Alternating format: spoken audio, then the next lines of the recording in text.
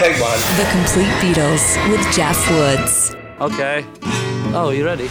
This time we asked the great Guess Who and BTO guitarist Randy Bachman, what's your favorite Beatles song and why? Once they stopped touring, they became like resident musicians in Abbey Road studios. They went in every single day like a job and worked on songs. The songs evolved from this daily work. They would change tempos, they would change bits, they would splice little bits of songs together to change the format within the song.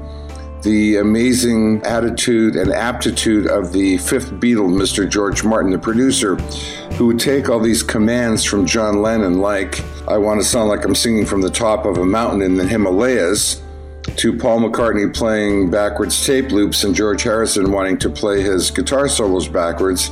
It's a very unpop song. You can't really sing along to it, but the beat kind of takes me somewhere, and every time I play it, even to this day, you can crank it up, put on headphones, or be driving in your car. It takes you on a journey. Here's my favorite song of the moment, Tomorrow Never Knows. The Complete Beatles.